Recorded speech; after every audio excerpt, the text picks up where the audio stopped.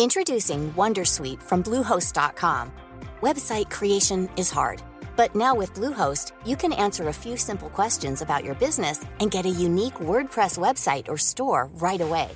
From there, you can customize your design, colors, and content. And Bluehost automatically helps you get found in search engines like Google and Bing. From step-by-step guidance to suggested plugins, Bluehost makes WordPress wonderful for everyone. Go to bluehost.com/wondersuite.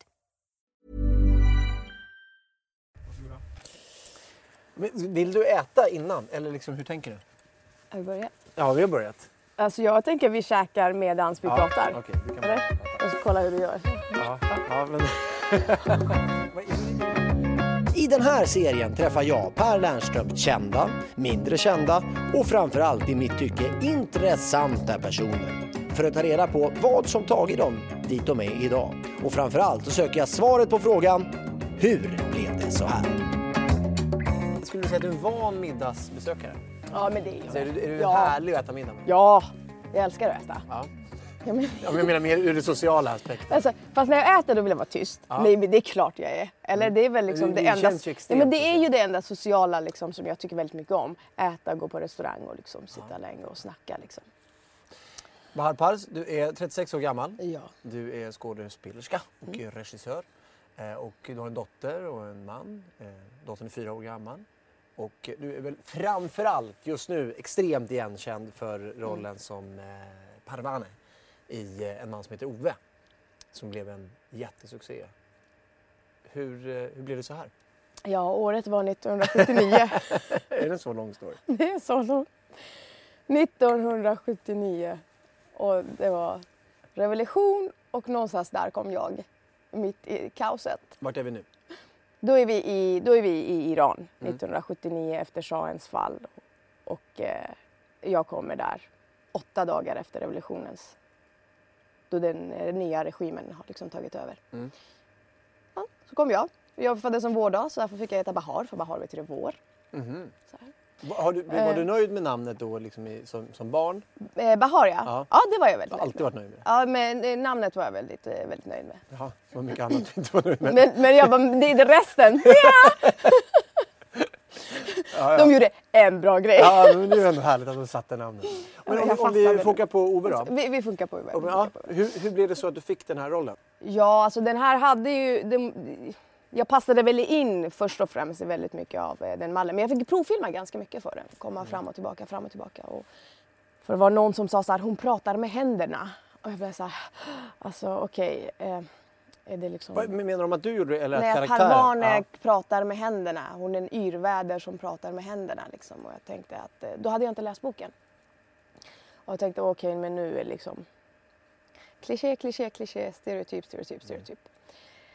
Men ju mer och mer efter varje provfilmning så bara kändes det bättre och bättre och det var roligare och roligare. Och jag måste också säga att jag aldrig gjort komedi förut. Och jag hade också så här, hur ska man vara rolig? Jag hade liksom ingen relation till komedi. Jag vet att jag är rolig som person. Att jag är rätt skön och liksom nice att umgås med och rätt rolig och liksom kan komma. Men på scen har jag nästan gjort bara så här rätt tunga, seriösa grejer. Och min förra filmroll var också så här hedersmord och liksom. När du tittar på den här rollen nu i efterhand och som den blev och som du gjorde den, varför blev den så? Ja, alltså man är ju aldrig ensam av att göra saker. Nej. It takes two to tango. Ja. Eller fler. Eller jättemånga. Eller jättefler tango. Kan man göra liksom. Men jätteviktigt möte med Rolf Lassgård. Jätteviktigt möte med Hannes Holm, filmens regissör. Jag hade ju en idé var jag ville att hon skulle komma. Redan liksom efter den här casting så hade jag en idé liksom. Men jag var inte helt klar med det, självklart inte. Men när jag fick rollen och vi började arbetet på riktiga arbetet. Då gick det ganska fort. Jag fick också väldigt så här stor utrymme och spelyta av både Hannes och Rolf.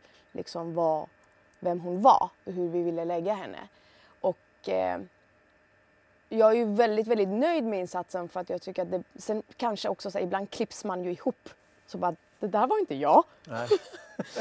Och det blev ju inte så, utan Rolf Lassgård, Hannes Holm, filmens producenter, Annika Bellander, Niklas Castro. Alltså vi ville samma sak med henne. Därför så lyckades Parvane bli som hon blev. Alltså en människa. Ja, precis. För det är med persisk bakgrund. Ja, exakt. För det är det som är det intressanta med den. Och det har också på något sätt lett fram till att du har blivit något av en SD-favorit. Ja, det är helt sjukt. Hur blev det så här? Hur blev det så här? Det är helt sjukt. Men okej, bara så att alla förstår. Linus Bylund, som är Sverigedemokrat, skriver på sin Twitter någonting i stil med att det var skönt att se en sån här roll som inte var så exotisk. Precis. Jag kommer inte ihåg exakt hur han uttrycker sig. Ja, men ungefär så då. Och det här startar någon form av... Ja, det här startar ju någon av liksom fanclub kring mig av SD-sympatisörer. Ja. Där det liksom också, för jag menar, i grund och botten är alla ju människor. Alltså, men det var ju också att de just ville säga att de sympatiserar för SD men tycker ändå väldigt mycket om mig och rollen. Liksom. Vilket jag blir skitglad för. I första hand är jag så här, för att det är så man vill ses alltid. I första hand som en människa. Och i andra hand så är det ju såklart väldigt förvirrande, för då tänker jag, men det här är alltså sympatisörer till ett parti som egentligen vill inte att jag ska vara här. Hur har du förhållit dig till det? Det är så här, kul att du tyckte om filmen liksom. Härligt. Och jag hoppas att jag kan ha förändrat en persons syn till invandring eller till att se invandrare eller utlänningar på något sätt liksom. Så tänker jag. Jag tänker så här, om jag har gjort det så har jag i alla fall lyckats med någonting innan jag dör. Och det är en väldigt stor sak att ha lyckats med. Jag skulle ändå vilja att filmen får vara lite ren och få leva sitt eget liv. Och så jag håller mig väldigt, väldigt neutral till det.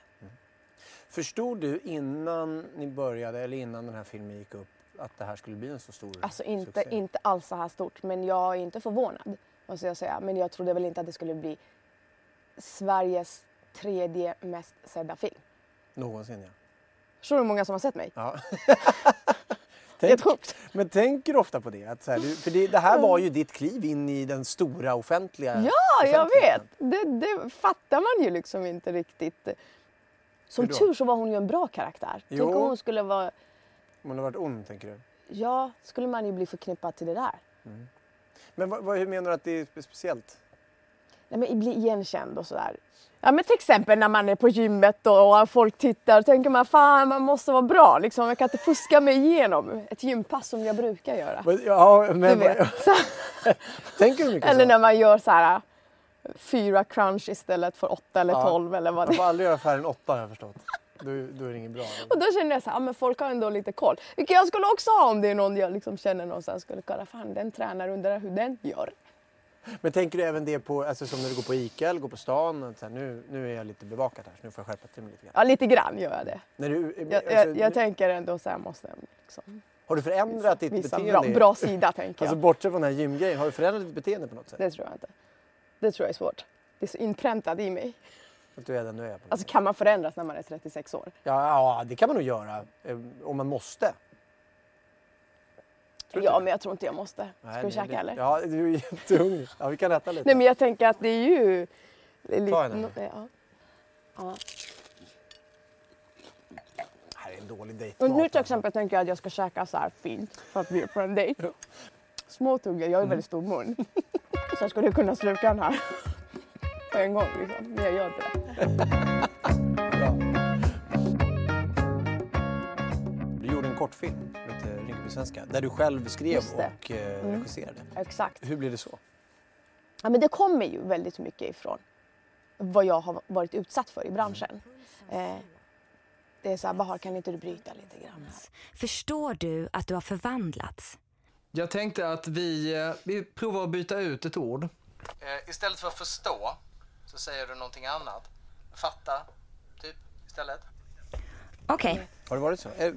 Absolut, jättemycket. Ja. Jag är ändå så här, jag kommer på scenskolan. Man vill förstärka liksom... Man vill förstärka stereotyper. Ja. Men man förstår ju, man gör ju inte det för att man är ond eller utan det är för att det är strukturer som du vill förstärka. Och det här är precis som har med genus att göra, manligt och kvinnligt. Att hur man liksom förstärkte kvinnorollerna på ett sätt som var en bild av hur en kvinna ska vara. Det är egentligen exakt samma sak som vi går igenom nu. Liksom. Eller så här, Bahar, kan du läsa svenska bra? Eller kan du... Men mycket sådana kommentarer liksom. Och till slut så måste man ju börja förhålla sig till det. Så antingen man kan ju också när jag var mycket yngre så förstod jag det inte. Det var så här, jag måste tillfredsställa en viss elit. Men ju längre upp i hierarkin också man kommer, desto vitare är det och desto mer män är det. Liksom. Så det blir ju hela tiden dubbelarbete att kunna ta sig igenom både som kvinna och som rasifierad kvinna. Och liksom kunna få... Och jag kan inte heller vara den som hela tiden kommer med så här, det här är en rasistisk stereotyp. Eller säga till det bara så här, det du sa till mig nu var lite rasistiskt. Du vet, det är kränkande folk. Det är jätteskamfullt. Och folk kan vara så här, nej men det här, jag är ju inte rasist. Liksom. Det är klart de inte är det. Men det finns en rasistisk struktur som du är uppväxt med som du inte själv är medveten om. Och låt dig då förstå att det finns andra som har den erfarenheten och bara ta emot det. Och där är liksom väldigt mycket vår tid just nu väldigt, väldigt känslig mot. Och det var här någonstans idén om filmen, alltså i de här tankarna så föddes idén om filmen, eller berätta. Så föddes idén om filmen Rinkeby svenska. Ja. Och den är jätteenkel, det är bara en ljus, det är med reklamare. Det var ju 2 reklamkillar som ska göra ett jobb. Så har de anställt en tjej, så kommer det en tjej och hon är mörkhyad och sen så är de så här, ja men så börjar vi och hon börjar liksom läsa det här jobbet och voiceover som hon ska göra och de är så här, nej men och egentligen vill de bara säga till henne, men hörru, kan inte du liksom bryta jättemycket liksom? Men de gör ju inte det så att de sakta men säkert liksom försöker få henne att bryta och till slut är de bara så här, men snälla kan du inte bara prata Rinkeby svenska? Hon bara, men jag har aldrig varit i Rinkeby. Eller vad menar du? Ja. De bara, men du är skådis, låtsas att du har varit. Sakta jag chillar genom stan. Ej. Plötsligt fattar jag att jag har förvandlats. Ja, abo, plötsligt. Bra, och abo har vi inte ens på listan. Fattar du? Vilken guldklimp. Bra! I won! I won! Och det är en gnutta humor i den också. Men också en verklighetsbild då? En jätteverklighetsbild. Ja. Den har fått jättestor också genomslagskraft för att vara kortfilm. Det är väldigt många som har hört av sig och bara, jag känner igen mig, gud det här är mitt liv, gud det här blev jag utsatt för häromdagen, det här blev jag utsatt för. Också inte bara i branschen utan också utanför branschen. Så att det är helt sjukt, men då förstod jag också så här, makten av att kunna skapa vad det kan göra. Så jag kommer komma med 2 filmer till som handlar om samma ämne. Långfilmer eller kortfilmer? Kortfilmer. Andra heter Turkkiosken och tredje kan jag inte säga. Jag får skriva på den. Jag har alltid gillat att skapa men jag har inte fattat hur man gör. Skriva kanske. Ja men det kanske går liksom. Och någonstans så du vet i min frustration så var jag bara så också du vet för att tiden håller på att röra på sig. Då började det komma liksom några så här, kvinnliga unga regissörer som jag hade träffat på filmfestivaler och känt så här, fan wow, som sa såhär, nej men jag kan inget om teknik. Nej men det där är det så, det sköter ju liksom fotografen. Och då, men då kanske jag kan också. Så i de mötena började det hända saker för mig och jag bara, fuck it, jag gör det själv. Så lite så enkelt var det, liksom att jag träffade liksom andra kvinnor. Också att vi i en tid där det började liksom pratas om det. Jag kände såhär, men fan, då kan jag göra det. Men det har ju tagit jättemånga år. För det att inse eller att... Och göra det. Ja. Alltså säkert 6-7 år. Jag har velat göra det jättelänge. Bara inte liksom fattat hur man gör.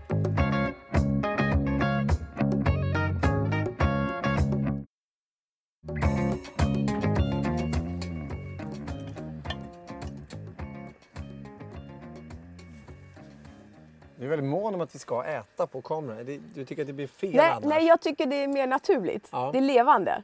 Ja, jo, men det är det ju förstås. Ja. Det är alltid ett problem att äta. Och ja, men det är det som är härligt. Det är det som skiljer oss från andra program. Jag fattar. Vi hade ett litet break här och då sa du att du retar dig på människor som inte kunde röka på film. Och inte kunde äta på film. Jag kommer tänka jättemycket på det. Jag stör mig på amerikanska filmer där de inte rör. Okay, du vet maten där de så här sitter för att där får vi hur vi ska äta. Och folk som inte kan röka på, man märker att de inte rökar för de har inte det i kroppsminnet. Okej, visa en gång. Ta bara. Nu har jag slutat röka men förut typ när jag rökte. Visa, här är scenen. Nu börjar scenen. Och så Okej. Nu casual. Nej men jag måste ta din penna. Okej, casual smoking. Nu ska jag röka då. Kanske också. Och liksom, Okej, och så dålig då? Ja, men då är det liksom mer... Jag kan ju inte ens göra det dåligt för att det är liksom... Du är så jävla bra. Men man märker, du vet, de är liksom så här, de kan inte chilla med ciggen i handen. Det är inte avslappnat. De har liksom... Jag tycker mig se att man har läst manuset och så står det en instruktion. Ja. Och så gör du instruktionen istället Precis. för att vara dig själv. Det kommer liksom inte naturligt. Ja, det är som du och jag typ håller på att prata nu. Jag tar en tugga. Flyger ut lite mat där. Det gör ingenting. Det är det som är naturligt. Ja, liksom. exakt. Och så torkar jag mig samtidigt som jag håller tanken. När bestämde du för att jag ska söka scenskolan? Vad var det som fick dig att göra det då? Det var mitt första möte med teater. Som var... Alltså det var ju knas. Jag gick ju liksom på gymnasiet. Jag klarade mig inte igenom gymnasiet. Liksom. Okej, ja. Jag tyckte det var svårt. Jag hade inte intresse. Det var institutionaliserat och allt det där som jag inte tyckte om. Skolkade jättemycket och så. Och sen så var det bara av en ren slump. Jag mötte på liksom, teatern med riktiga skådespelare. Det var en sån här kurs som vi hade. Så estetisk. Ja men fan, går det här? Det skulle passa dig som inte liksom orkar sitta ner. Så, ja men jag gör det. Alltså det uppstod löv. Så att det var bara så här, shit, det här är så jävla kul. Hade du innan det överhuvudtaget inte liksom haft tankar på att bli skådespelare eller tänkt? Nej, såklart inte. Vad fan? Jag flyttade till Sverige när jag var 10 år ifrån krig. Liksom. Så kommer man hit och bara försöker liksom överleva och klara sig. Och jag menar, sådana yrken som skådespelare och allt konstnärligt, det är så här, det ska du ha en så här sjukt bra utrymme för. Och så här, varsågod, du har ingenting att förlora, därför kan du bli skådespelare. Ja. Jag menar, det jag kom ifrån var ju så här, när jag sa till min mamma, hon var så här, är du dum i huvudet? Vi har liksom flytt ifrån, eller... Introducing Wondersuite from Bluehost.com. Website creation is hard, but now with Bluehost, you can answer a few simple questions about your business and get a unique WordPress website or store right away. From there, you can customize your design, colors, and content. And Bluehost automatically helps you get found in search engines like Google and Bing. From step-by-step guidance to suggested plugins, Bluehost makes WordPress wonderful for everyone. Go to bluehost.com/wondersuite. Ryan Reynolds here from Mint Mobile. With the price of just about everything going up during inflation, we thought we'd bring our prices down. So to help us, we brought in a reverse auctioneer, which is apparently a thing. Mint Mobile Unlimited Premium Wireless. How to get 30, 30, bit to get 30, bit to get 20, 20, 20, bit to get 20, 20, bit to get 15, 15, 15, 15, just $15 a month? Sold! Give it a try at mintmobile.com/switch. $45 up front for 3 months plus taxes and fees. Promo rate for new customers for limited time. Unlimited more than 40 gigabytes per month. Slows full terms at mintmobile.com. Som gjort den här resan. Vi har förlorat allt. Inte för att du ska så här, lalla runt. Då vill man ju ha något säker yrke där man vet att man kan försörja sig och leva. Liksom. Då vill man inte att deras dotter ska komma. Men det fanns inga drömmar heller? Eftersom jag inte ens befann mig någonstans i den raden så kunde inte ens min fantasi vara så fantasifullt att så här, tänk om skulle jag kunna. För det var så här, du kommer därifrån. Och när du har kommit till Sverige, du är det. Och du bor i den här förorten. Du är därifrån. Alltså, man börjar också rama in sig själv i det hörnet. Så att så här, ta sig bort från det, då måste man ha... Alltså antingen måste man ha någon som hjälper en ut eller man måste själv... Jag förstod inte det då. Liksom. Men vad var det som var så oerhört starkt och vad var det som fick dig då? För det måste ha varit ett superbryt då, det där gymnasiet, när det här skedde. Ja, det var superbryt. Kommer du ihåg liksom, vad var tankarna när du gick från det mötet? Att det var så här, det här är jag jävligt bra på. Shit, här känner jag att här händer det någonting. Det här kan jag. Innan dess hade jag ju friidrottat. Och så hade liksom... Jag visste att det här, friidrotten var jag också väldigt bra på, men jag tröttnade efter ett tag liksom, och kände så här, för man behöver hålla uppe det så jävla mycket liksom. Jag hade klubbrekord och allting. Jag tänkte så här, men det här kanske jag kan satsa på. Så bara, nej. Men hur såg dina föräldrar på friidrotten till att börja med? För det är också så här... Det är skojigt, ja, det är det var kul något att skoj, göra någonting så här, hon springer lite på fritiden. Bra att hon rör på sig. Ja, typ, alltså att så hon slipper bli tjock. Nej men alltså... Ja. Ja, men jag fattar. Och min pappa var så här, tennis är bra, ja. Där finns det mycket pengar. Ja, tennis är bra. Om du vill satsa, ta tennis för då kan du ha det som yrke. Ja, jag fattar. Jävla mysiga. Men han sa så. Vågade du gå hem och säga att jag ska bli skådespelare? Nej. Jag fattade inte det. Jag fattade inte att jag kunde bli det. Det tog också ytterligare jättelång tid. Som min regidebut. Det tog också ytterligare lång tid att förstå att jag kan göra det. Men då var det en skådespelare. Nu får du faktiskt äta för nu börjar jag åt ju en alldeles nyss. Jag såg inte. måste fokusera lite på min Det var en skådespelerska som är fortfarande verksam i branschen som sa så här, fan du är så jävla bra, du borde söka scenskolan. Jag bara, vad är det för något? Vad tror du? Nej, men jag kommer väl inte där. Där måste man väl typ så här vara kändisbarn eller så här. Man tar väl inte in sådana som mig. Men jag trodde det på riktigt att det var så.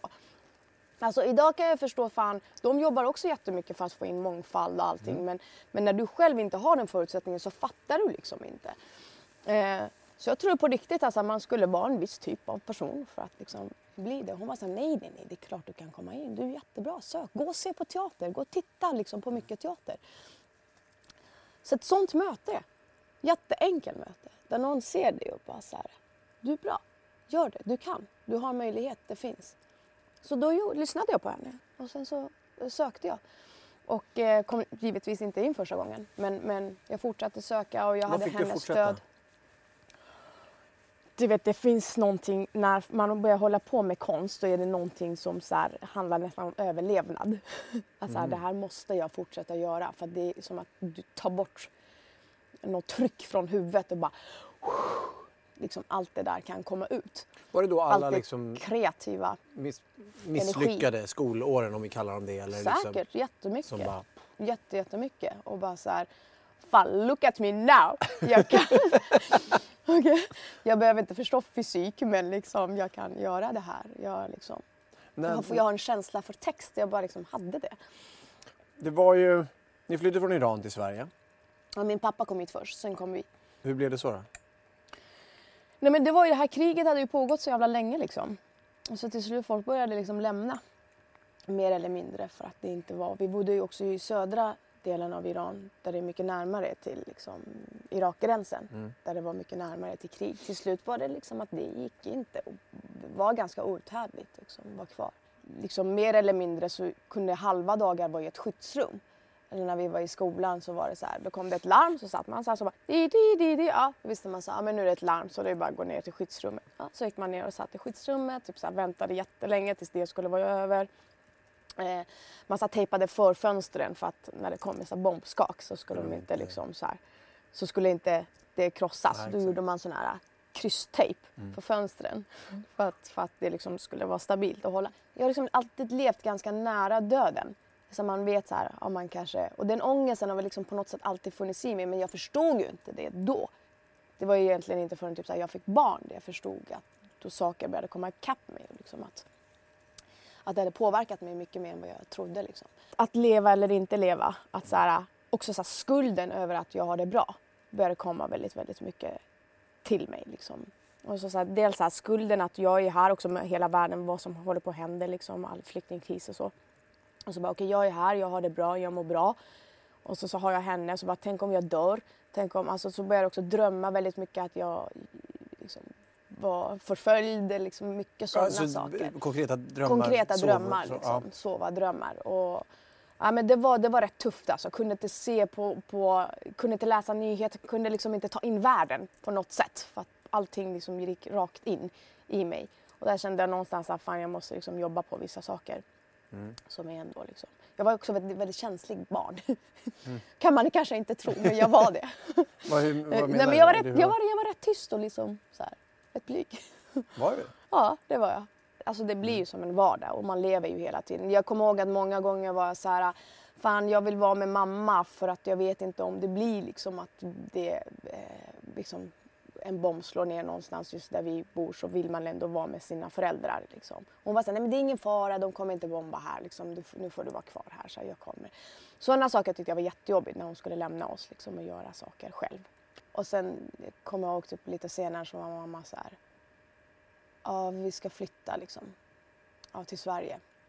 Och jag hade bara en bild att man hade på sig sån här jättepölsmössa och att det var jättemycket snö såklart. Nej, men jag förstod, jag bara hakade på, men jag vantrivdes väldigt mycket. Alltså de första 2 åren tyckte jag det var så här, jag tyckte det var kallt, jag tyckte det var kallt, ingen prat. Alltså det var liksom inget kul, jag saknade liksom min släkt, jag saknade ändå. Det är en känslig ålder att flytta på. Liksom. Verkligen. Det är också så här, jag kände mig dum, jag vågade inte prata på jättelänge ifall jag skulle liksom, prata fel. Det var ganska rasistiskt. Vi kom ju hit 1989. då var det ju liksom hela Lasermannen och Bert Karlsson och så här. Så det var ju också så här.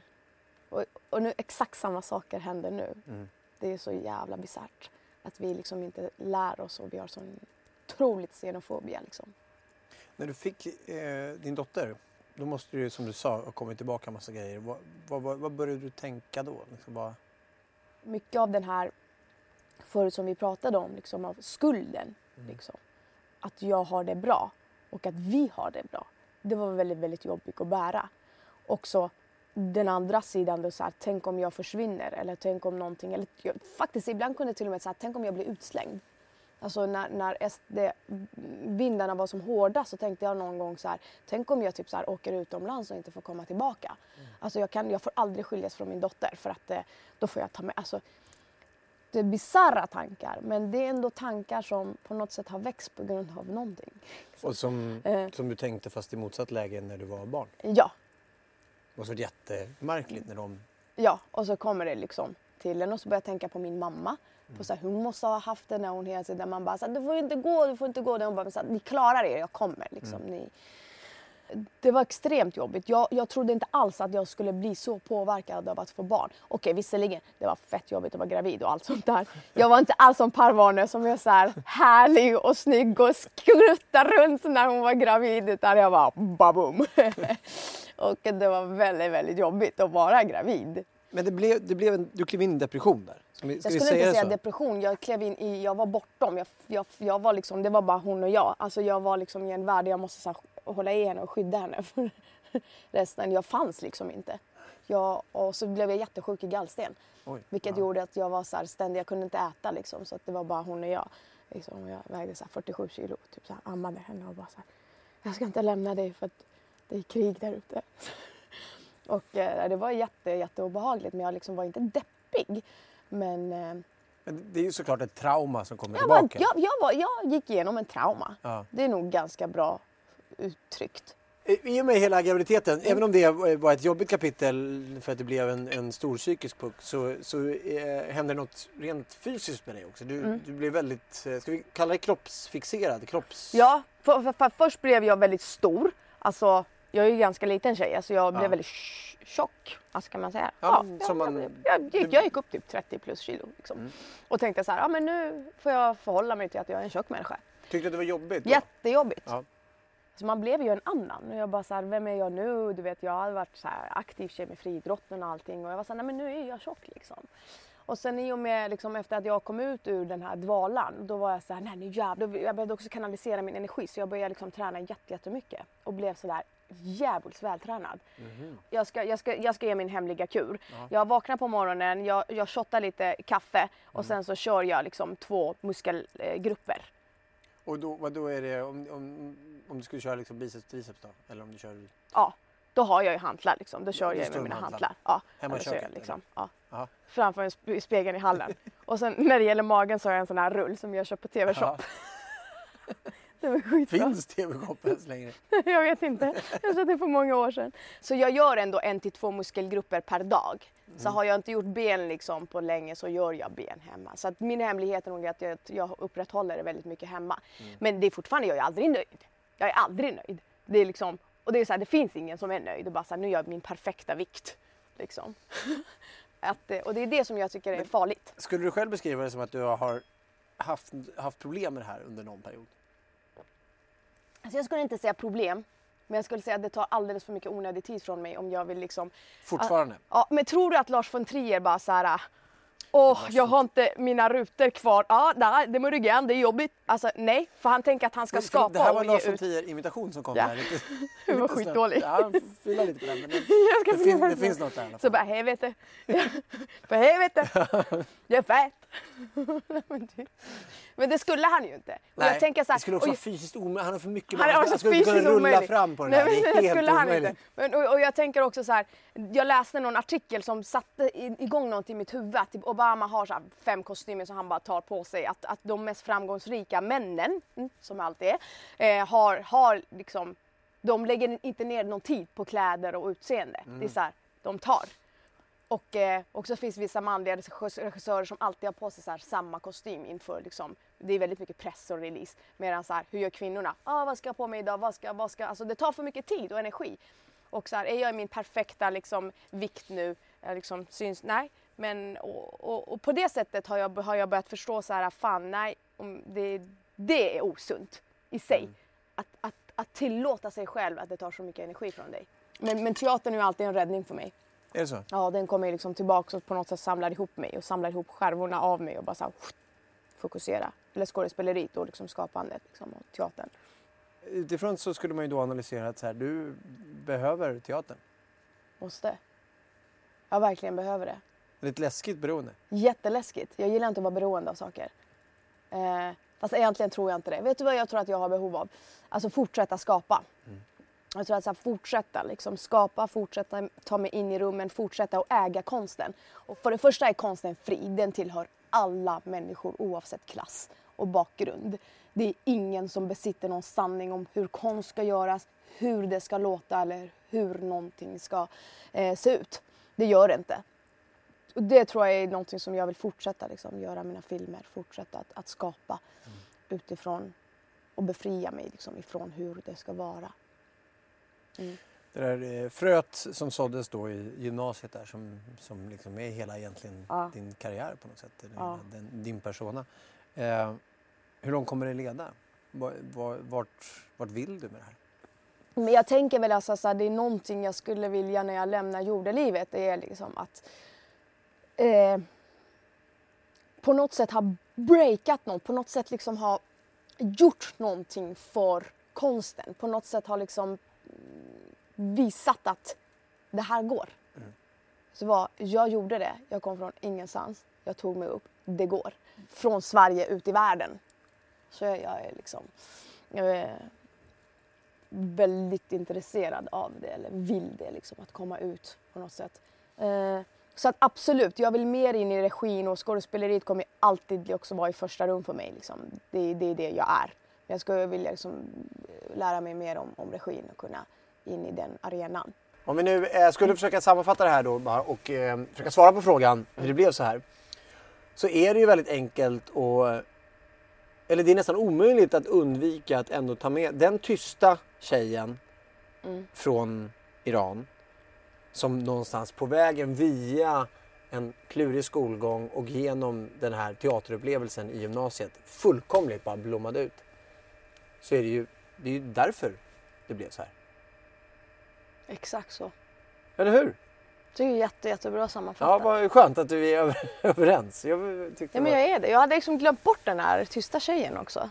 Jag tycker det var jättefint och härlig beskrivning. I det här mötet så kändes det verkligen som att du har fångat upp någonting. Men hon är där hela tiden, eller hur? Hon är där hela tiden, ja. Tack för att du kom. Ja, men tack själv. Jättekul att vara här. Men Per, kan inte jag få ta en selfie med dig på min Instagram? Om vi gör den som med riktigt dåliga Lars von Trier-imitationer. Ja, för helvete. Kan du ta på den bilden? Den är Instagram. Har du den? Svensk jävel. Nej, har du den? Vad bra du är. Nej, det är svagt. Det är bättre på norska. Men det var ju bättre än mitt. Ja, jo, men nu börjar vi riktigt lågt. Ja, nu tar vi den här bilden. Ja, men för helvete. Vad heter det? Det heter för fan Instagram. Jag har min snygg min, liksom, som jag vet. Jag är också min snygg min. Grymt. Vad fint. Härligt. Tack så mycket. Bra. Tack för helvete. Tack för att du kom.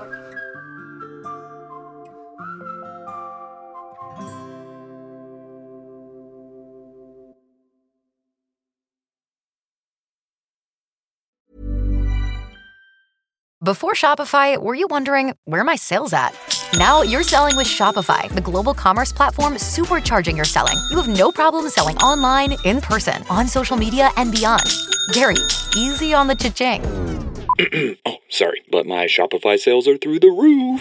Start selling with Shopify today and discover how millions of businesses around the world use Shopify to ignite their selling. Sign up for a $1 per month trial period at shopify.com/listen. Shopify.com/listen.